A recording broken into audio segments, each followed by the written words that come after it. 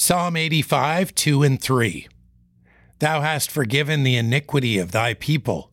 Thou hast covered all their sin. Selah. Thou hast taken away all thy wrath. Thou hast turned thyself from the fierceness of thine anger. What a wonderful feeling it is to know that God has forgiven our sin. When His wrath is turned away from us, we get a great sense of freedom and have a peace that passes all understanding. We find that our most miserable times in life come when we place ourselves voluntarily in opposition to Him. We can only find comfort when we repent and restore our fellowship with Him. The chastening of the Lord often comes in the form of this troubled mind. Sometimes the most effective means the Lord has to turn us back to Him is the weight of His displeasure with us. This is what often makes the joy of our restoration so powerful.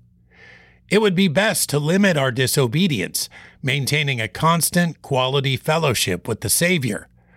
Let us remember when we do turn back to sin, God is full of grace and mercy.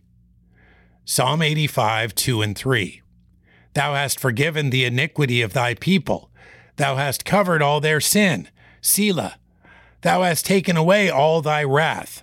Thou hast turned thyself from the fierceness of thine anger.